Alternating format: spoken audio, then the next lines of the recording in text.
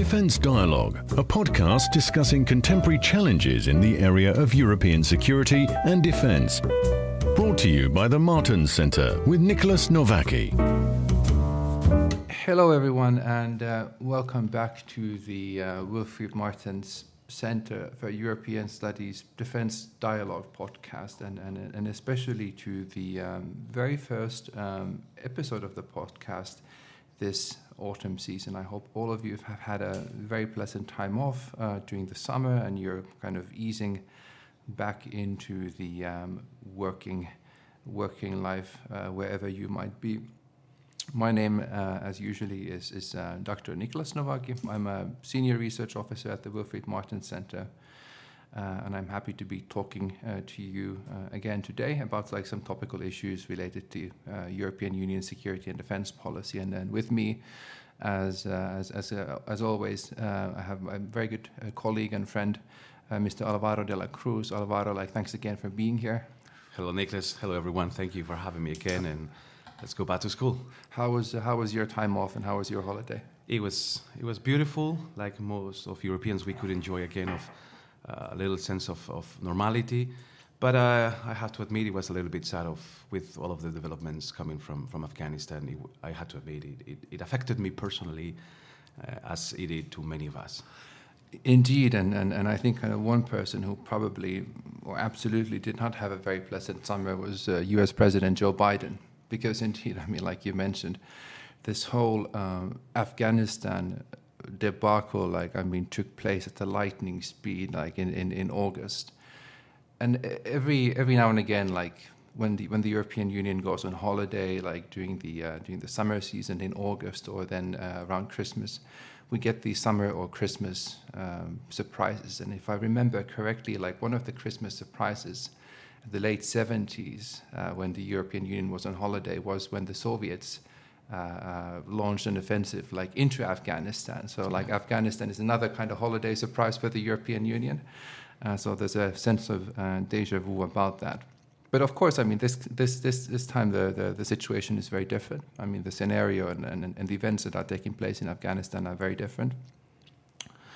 The Taliban, which were ousted from power in 2001 when the US-led international campaign was launched into Afghanistan following the 11 September 2001 terror attacks, have now returned to power in a lightning offensive in August. The Taliban took over town after town, city after city, and region after region in the country, culminating into the fall of Kabul itself in mid-August.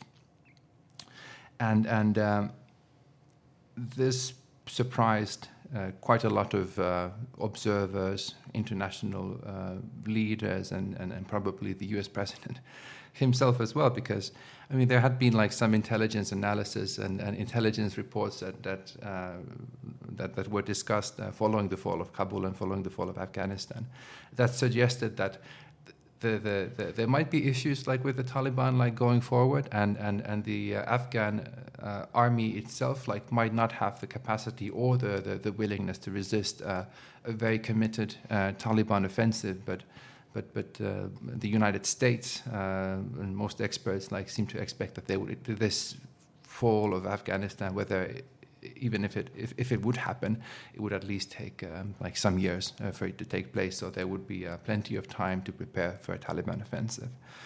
But alas, this did not happen. The Taliban took over following the U.S. decision to withdraw its own forces from Afghanistan.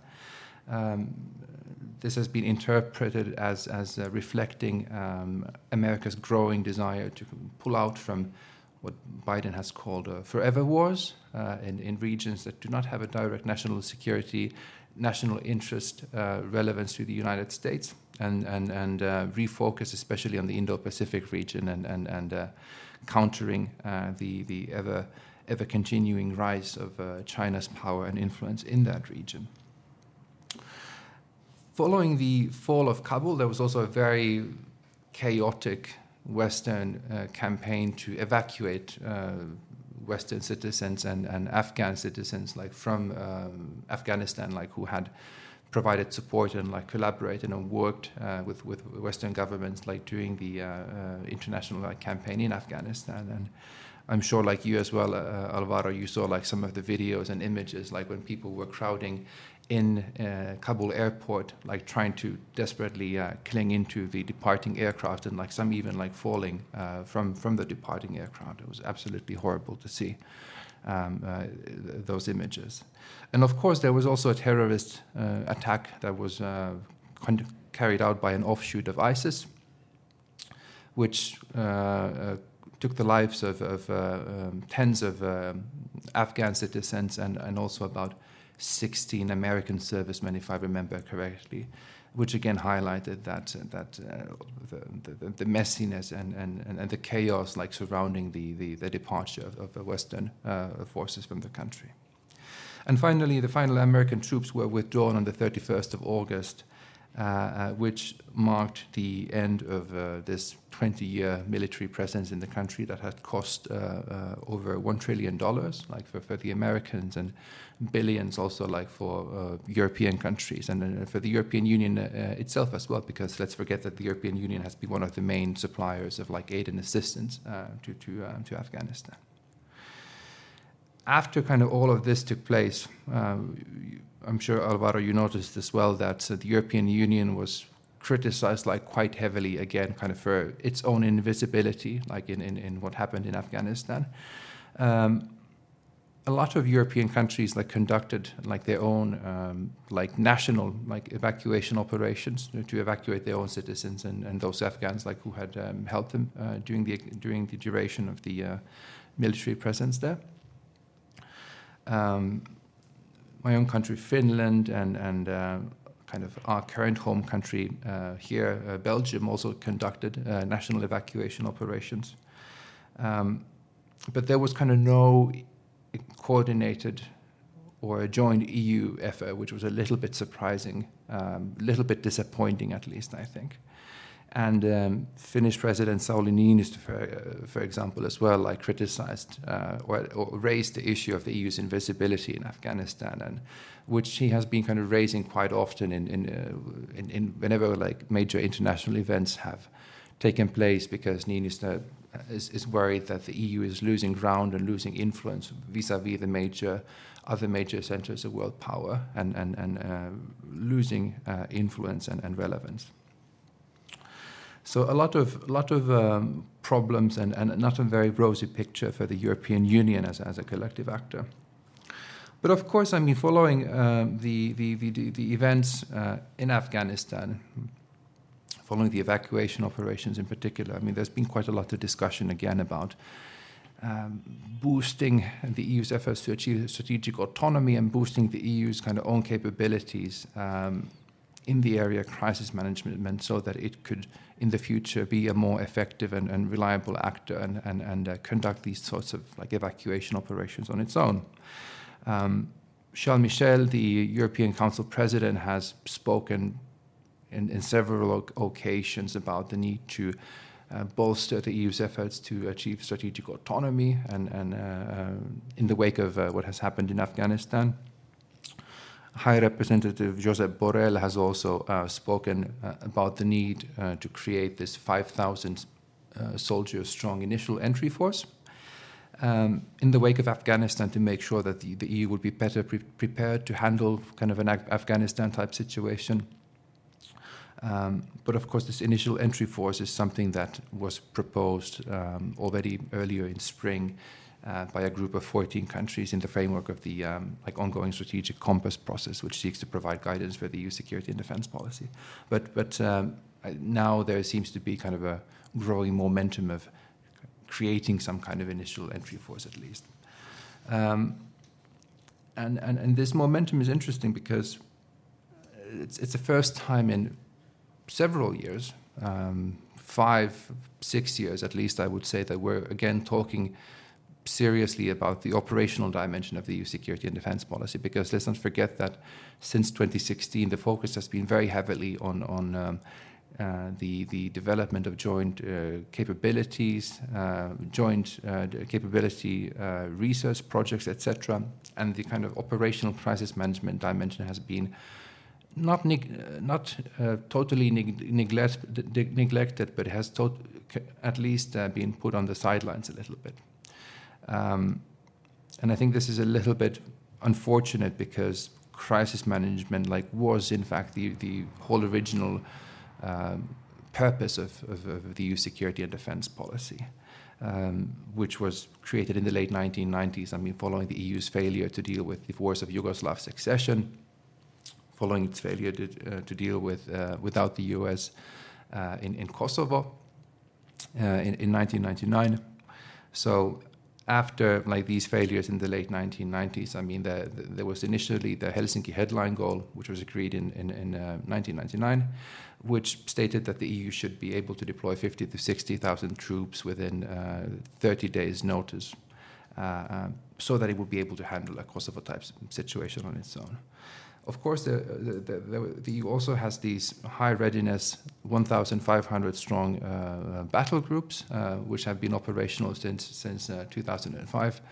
But these have never been used, and I'm not even sure that there was a serious discussion of using them in Afghanistan.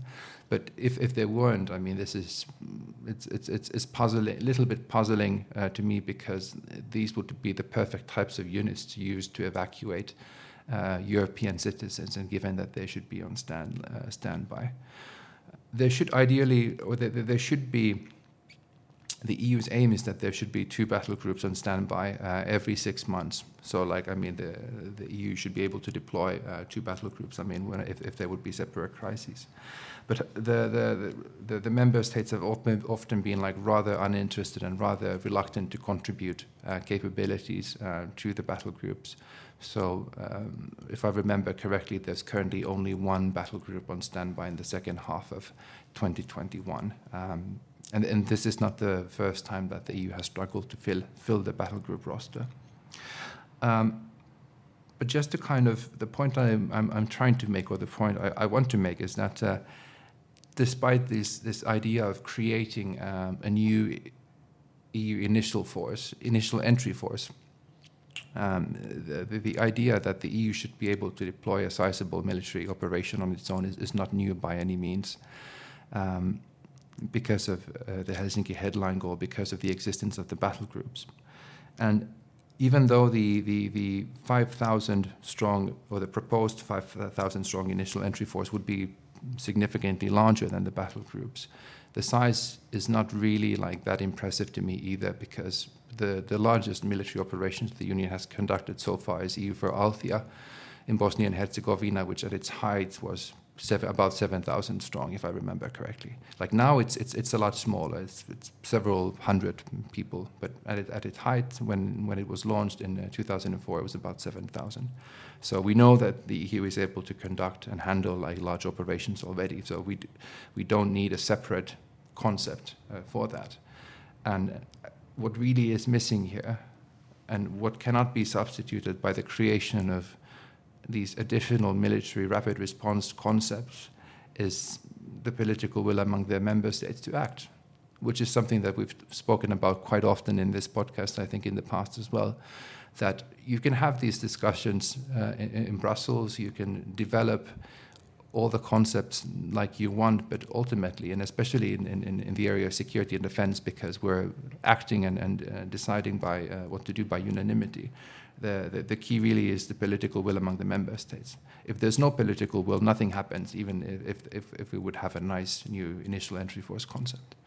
So we'll see kind of what happens. I mean, I'm not too optimistic, even though I do expect that some kind of initial entry force concept will now make it into the strategic concept when it'll be adopted in spring 2022. Due to the political pressure created by what has happened in Afghanistan. But I don't know, what do you think, Alvaro? Well, I think, first of all, that we could do a weekly podcast only on Afghanistan in its repercussions on European security and defense policy, and we'll have enough content for the next few months. This is like the Pandora box, like reopen or open for the first time so many debates again in the.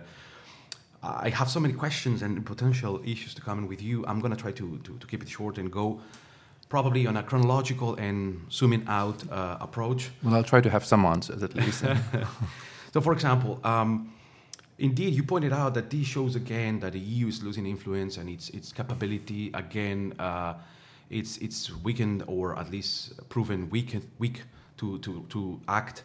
But at the same time, I feel like either way, the situation, the new reality is pushing the EU into having a bigger role in the security and defense matters, and of course, stability in regions around Middle East, Northern Africa, either way, because let's not forget, over a year ago, Mike Pompeo surrendered Afghanistan to the Taliban. The reasons and agreements and how it will definitely benefit China, it's still to me a little mystery, but they failed, as you said, dramatically in intelligence. Like they said, it will take from 30 to 90 days. At least, at the very least, for the Taliban to get to the doors of Kabul, and it took them 6 days. And again, what it has proven that again our own intelligence either didn't work, or we relied again in American intelligence because we gave those time frames as good, and Europe was depending on American intelligence once again, and we were unprepared. But I think that at some point, the Biden administration is continuing or honoring a little bit this break moment in American recent history. For the first time, a president says he doesn't believe in American exceptionalism, and I think it's a difficult word, ladies and gentlemen. It is, especially for a Spaniard. Exceptionalism, I know it's tough, tongue twister a little bit. But it is true that apparently American politics, whether it's Democrat or Republican, do not believe in America's role as world policeman anymore, and that is going to push Europe, isn't it? I mean, if because they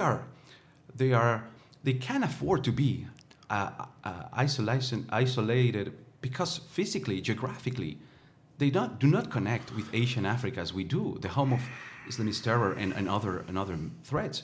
So, isn't Europe's faith? Are we doomed to jump in and realize as soon as possible that we need to increase our capabilities and coordination, because there's probably less and less to be expected from our transatlantic allies? Well, yes and no. I would say, because I would say that, I mean, if we look at kind of like what has happened around like Europe's like geographical like neighborhood, even in the past decade or so, it's like growing like instability like everywhere you look, like whether it's Ukraine, whether it's Syria, whether it's Libya, whether it's the Eastern Mediterranean, and now we have Afghanistan as well, which, I mean, if we really want to extend Europe's like geographical neighborhood, I mean, it can be viewed as part of it. But I mean, despite this like growing turbulence and despite the growing desire in Washington to kind of refocus more and more on the Indo-Pacific and despite Washington's kind of increasing they're kind of decreasing resources in the area of Europe, I think kind of Europe's own response has been kind of lackluster at best. And I think kind of not entirely like sure why. I think a big reason is that like many countries are very comfortable with the situation like they are in, and they don't really expect that what is kind of happening in Europe's like neighborhood or the areas around Europe, I mean, would have serious like consequences for them. So there's a little bit of this ostrich mentality of like having your head in the sand, and I agree that like this, like Afghanistan and all these other crises, they should ideally kind of push Europe to do more, push Europe to be more prepared, push Europe to take its own security and the security of citizens kind of more seriously. But unless Europe's own house is in imminent threat of catching fire, it's very easy, or it's too easy often to ignore and leave these issues to others. The Ukraine crisis was interesting because after that, I think there was this moment of increasing defense spending, and defense budgets began to increase quite a lot, quite significantly, across Europe. And they did continue to increase all the way up until the coronavirus pandemic, and we have to kind of see what happens now when there's pressure to put money into other areas.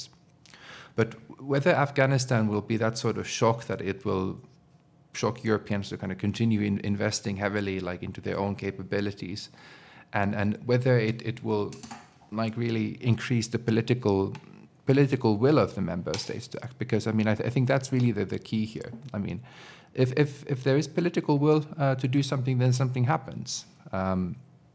But Afghanistan, I think, is still, in the minds of many European voters, a rather distant place. It's a rather strange place. It's a rather kind of the implications of what happens in Afghanistan to individual kind of European countries, is in the minds of many voters are probably not clear. So the pressure to do something will probably be fairly limited. So in the short term, yes, I think we'll get some kind of initial entry force concept, but I don't expect yet that it will create that sort of sea change or change of mentality that ideally it should, unfortunately. I agree. Probably for most of the Europeans, this is a very distant conflict, not related to us. For many people in my country this summer, the conversation was, why is our duty to go defend a country that their soldiers are not willing to defend themselves? Because the data show that they had roughly 350,000 soldiers in the Afghan army, counting, of course, volunteers and not non-professional soldiers, well equipped and trained for 20 years. But the thing is, Afghanistan might be far away, but in a few months we shall expect hundreds of thousands of Afghan refugees arriving once again to our shores, and then maybe this is not directly a security and defense implication, but it might be the moment we hope not, and we pray not, but there might be terrorists, Al-Qaeda terrorists, infiltrated in these groups of refugees coming, as it happened in the past. And the moment we have attacks in Europe once again, this is going to come again to the surface and to the debate, and it shouldn't surprise anyone that something different should have been done regarding these different possibilities of European units or fast deployment brigades or battalions. Why wouldn't, because we're talking about very few, as you say, 5,000. In that sense, why couldn't we use, for example, the forces of Eurocorps or other existing instruments within the European Union security and defense that don't require a new mechanism, a new launching of a different platform? Well, I think if we look at the European Union, I think the answer to that is that the European Union is not very well handled to deal with risky operations and risky business. It's true that the EU, in the past 20 years, has conducted over I think close to 30 civilian and military operations. I think the military operation number is a bit less than 10, if I remember correctly. But still a significant number of military operations as well, mainly in the Western Balkans and Africa, that have done various types of stabilization missions in countries like the Democratic Republic of Congo and Chad, Central African Republic, also a couple of naval missions.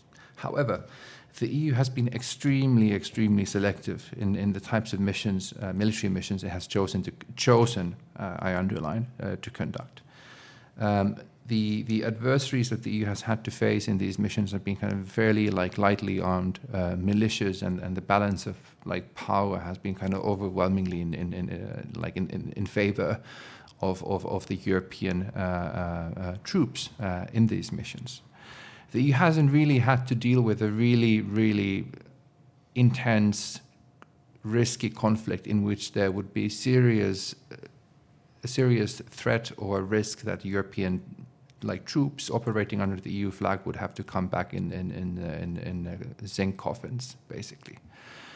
If I remember correctly, so far there's been only one casualty in EU military operations, and that was a French soldier in the EU4 Chad mission. And if I remember correctly, we have to check this, that soldier died because he wandered to another side of the outside the Chadian border and died in the desert, if I remember. So what I'm trying to say is that there are no combat casualties. The EU hasn't had to deal with a very intense peacemaking operation.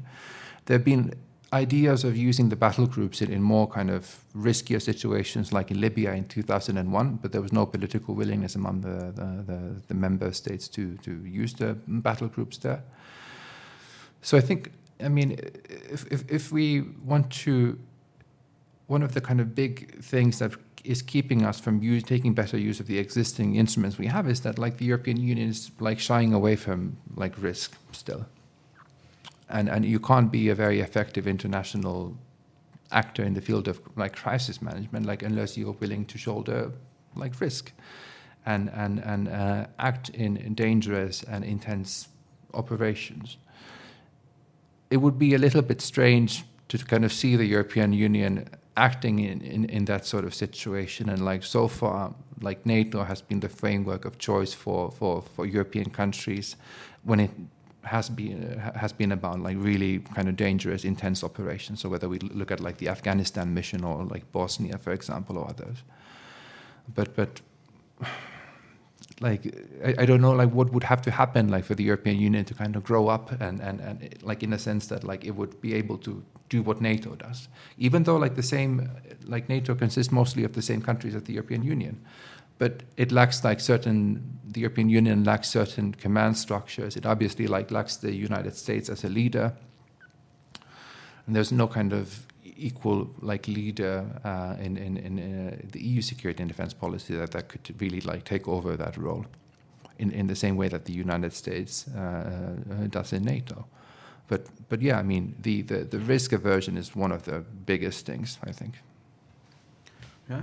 Surely. To me, it will be always very difficult to understand why it is different to have a casualty with a soldier with a national uniform rather than with a European uniform and a European badge. But if you imagine kind of how kind of intense some national debates on the European Union are already when we're talking about things like the coronavirus relief fund.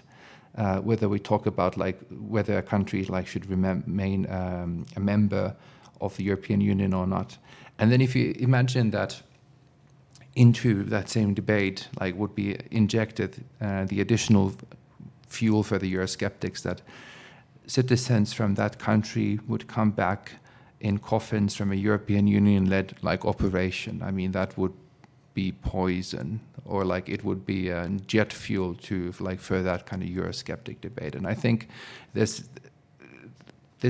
probably is one of the factors why the EU is not totally prepared to do what NATO does yet.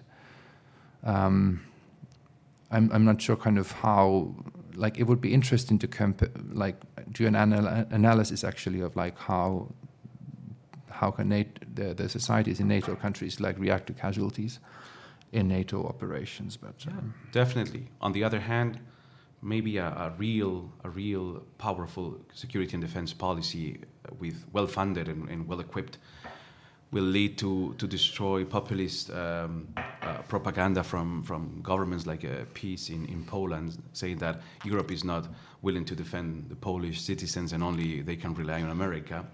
And maybe a strong muscle from Brussels will prove them wrong. Either way, the reality is that many Jean-Claude people, Van Damme. many people in Brussels, among them our High Representative Josep Borrell, said that this is a wake-up call to increase our capacity, and most of all, that this is not at all an invitation to withdraw for other missions and other duties that we have in security in areas and peacekeeping in many places in Africa. But the thing is, we will need leadership to increase these capacities and really encourage these kind of new instruments. And now that Brexit happened, and we thought that we could have benefited from that fact that many progress was interrupted by the British reluctance to advance in a stronger security and defense policy. First of all, it was surprising to me that immediately after the crisis in Afghanistan started, in the extraordinary meeting by NATO here in Brussels, it was actually the British defense minister, the only one calling for a bigger cooperation and involvement of our troops in Afghanistan to secure the operation. But also, everybody looks now into Germany's eyes, look to Berlin. We have an election in a few weeks that might lead to a very left-winged, extremely left-winged government, including in the coalition party that is even anti-NATO. So how bad could it be for the progress of the European security and defense policy and these kind of new battalions if we had a total loss of any German leadership or even the country having Berlin going against these efforts? Well, it would not be helpful for sure. And I think kind of one key thing for the success of any kind of EU defense effort is a strong German contribution. But Germany is still a little bit, has always kind of been, especially when we talk about like operational issues, a little bit ambivalent. And that's because like Germany still has its own like demons to deal with and its own historical baggage like to deal with. And German involvement in out-of-area military operations is still a fairly new phenomenon. I think Kosovo in 1999 was one of the first ones, and then the Afghanistan operation as well was one of the first ones, like since the Second World War. And the German society kind of is, and the way Germans are kind of viewing the country's role on the international stage is evolving. And I hope it continues to evolve in the sense that like Germans become more comfortable and more willing to assume more leadership, for a greater leadership role for the country on the world stage, but also like here in Brussels at the European level. I think that's absolutely key. Germans can't shy away forever for kind of playing the same type of or equally big role like in foreign and security policy as they do in economics. If they continue to shy away from that role, it's which other country? I mean, France perhaps tries to play the leader role, but Germany needs to be there too. Well, I definitely hope so. As said before when we started the conversation, this could be a never-ending debate, and we could be talking about this for ages. I will rather give the opportunity to our listeners to comment and ask questions and in social media, and I'll let you wrap up today's topic. Yeah, I mean, let's see what happens. I mean, we can return to this topic later on during the semester. See how things go. See how the EU's kind of engagement with the new Taliban government will evolve. And what will happen with the initial entry force. So, I mean, there will be indeed plenty to discuss about. But yeah, I mean, we'll wrap it up here, and I hope you, the listeners, enjoyed this episode. And hopefully you'll have a pleasant day wherever you might be listening. So please join us again in the forthcoming episodes that we'll record this semester. Talk to you soon again. Bye. Bye. That was today's episode of Defence Dialogue. Subscribe to our podcasts for more.